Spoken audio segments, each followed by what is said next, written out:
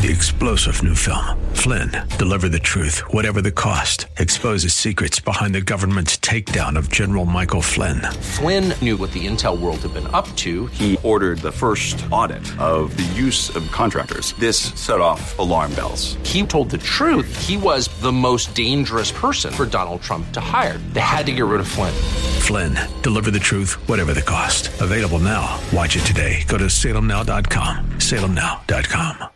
I don't know why, I return to the scenes of these crimes, where the hedgerows slowly wind, through the ghosts of Beverly Drive. I don't know why, I don't know what I expect to find, where all the news is secondhand, and everything just goes on as planned. Visit Rob Black online at robblack.com.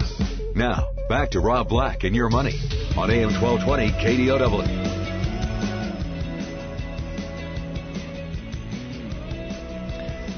Welcome in, Rob Black and Your Money. I'm Rob Black.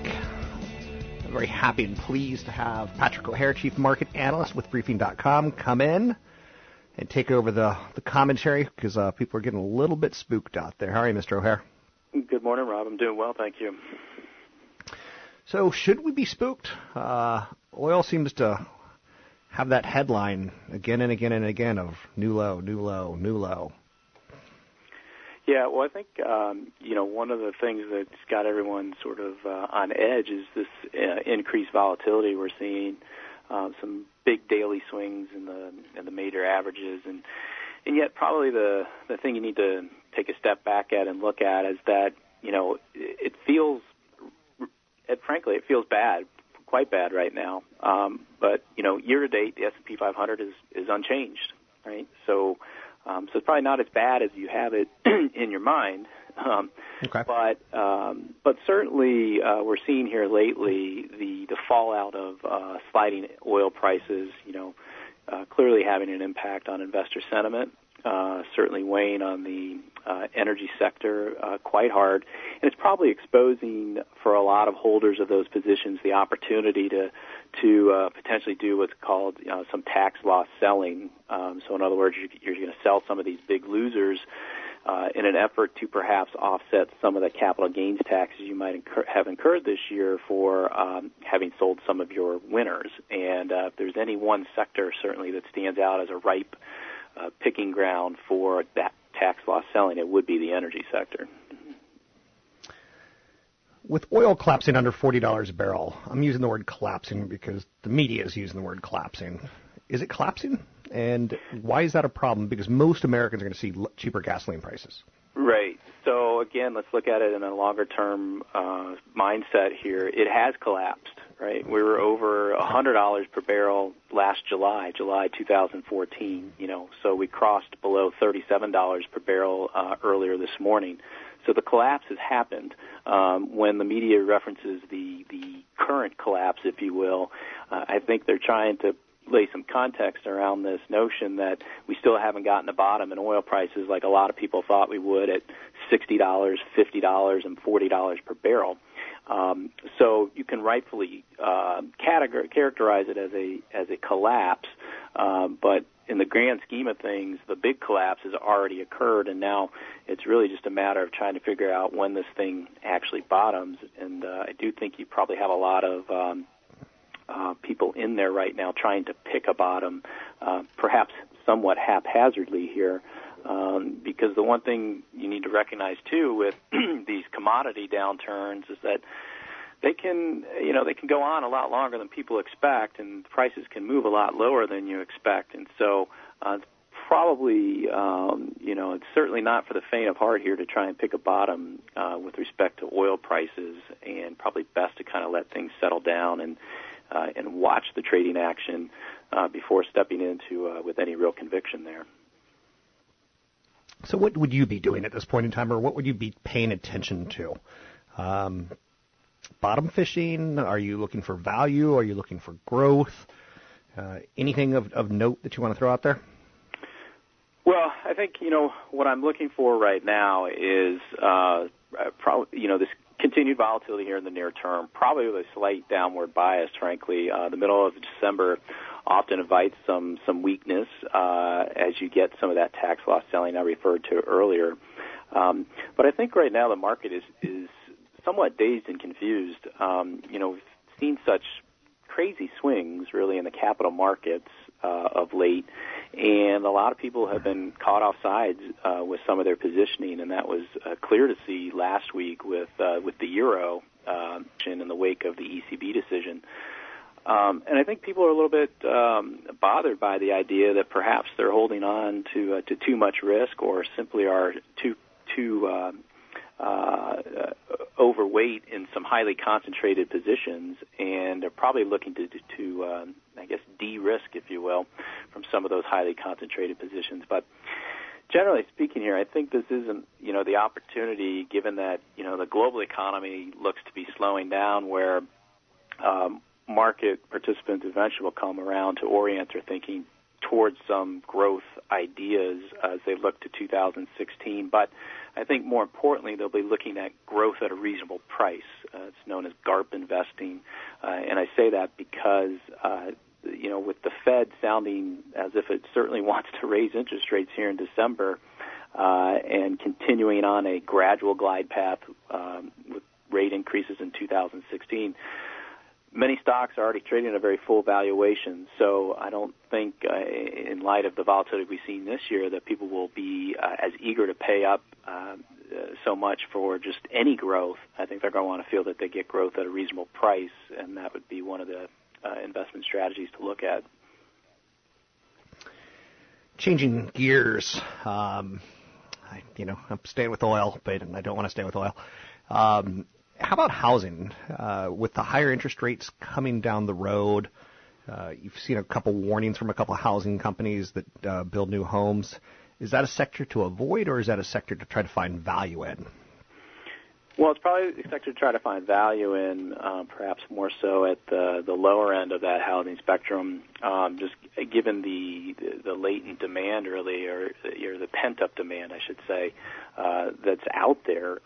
You see more and more potential buyers hold off continuing to rent, and I think, though, that as the job market improves and labor prospects pick up, they might see more interest in those first-time home buyers moving into some of the starter homes. But I have to admit, it is somewhat concerning here as I see, the week-to-week volatility in mortgage applications with mortgage rates. And I think that if you see rates continue to pick up there, it's going to impede the affordability factor for some of these first-time home buyers who have been essentially kept from the market by rising home prices, right? That's been the main impediment in some respects on the affordability side. And then if we're going to throw in higher mortgage rates on top of that, it will continue to act as a restraint. So something to be very watchful for as we move into 2016 and follow where interest rate trends are going. Moving into 2016, it's clearly an election year. I'm just a little conventional wisdom says it looks like it's Hillary Clinton's election to lose. What do you think that effect will have on the market, the election year, and potentially another Democrat president? Well, I think it then also comes back to, recognizing you probably have, split government, if you will, if you have a Congress controlled by the GOP and a Democrat in the president's seat. It could be another one of those years where it becomes difficult to get any major legislation passed, and that would probably be the case anyway in 2016 because it is an election year, and you're not going to know who the new president is, until November. So there's a lot of talk right now about the need for tax reform and immigration reform, things of that nature. You're probably not going to get anything really major done, obviously. So that could potentially hold off until 2017 once we recognize and understand who the new president is, what Congress is going to look like. So I'm not really expecting a whole lot of political impact necessarily in 2016 until we have a real good sense of who that president is going to be. How do you feel about the last, couple weeks of the year? Are you in? Are you committed? Are you, starting to think about 2016, starting to think about Christmas and the family? Where is the mentality of someone like yourself, Patrick O'Hare? Well, I'm certainly, in and involved. I think this particular year-end is going to be very interesting, obviously with the Federal Reserve in the mix there, and certainly with a lot of people talking about this idea that you're going to see another, nice seasonal trade at the end of the year, the Santa Claus rally.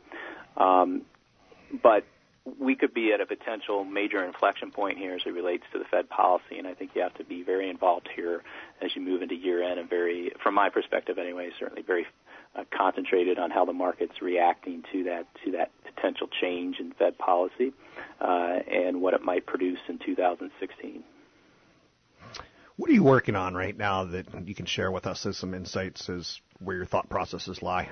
Sure. Well, I think that the Fed is very inclined to raise rates next week. I mean, they really, really want to do it. I think they have some runway to do that based on where the Fed funds futures market is, so it won't be a major surprise to market participants. I think the Fed likes that. However, there's certain parts of the market that make one think that the Fed does run a risk of making a policy error here by raising rates in December. And I'm going to be looking at some of those areas and highlighting them for Briefing.com readers as to why, the Fed seems it's okay to go with an interest rate hike, but why certain parts of the market are saying, maybe you want to hold off on doing so.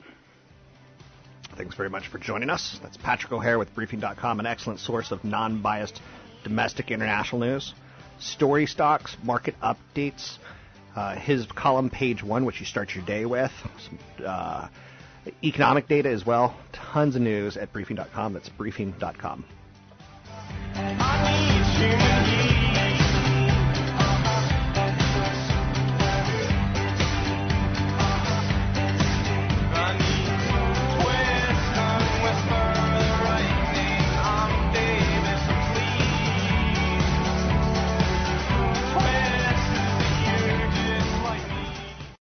Three-star General Michael J. Flynn, head of the Pentagon Intelligence Agency, knew all the government's dirty secrets. He was one of the most respected generals in the military. Flynn knew what the intel world had been up to. He understood its funding. He ordered the first audit of the use of contractors. This set off alarm bells. The explosive new documentary, Flynn, Deliver the Truth, Whatever the Cost, uncovers the facts behind this scandal. Flynn told the truth. He was the most dangerous person for Donald Trump to hire. I find out the worst enemy that I'm going to face in my life is right here in America. They took my assessment and they wanted me to change it. And I was like, I'm not changing it. They had to get rid of Flynn. With in-depth interviews, archival footage, and never-before-seen personal records of the man behind the headlines. I just felt like I was drowning. Flynn, Deliver the Truth, Whatever the Cost. Available now. Watch it today. Go to salemnow.com. salemnow.com.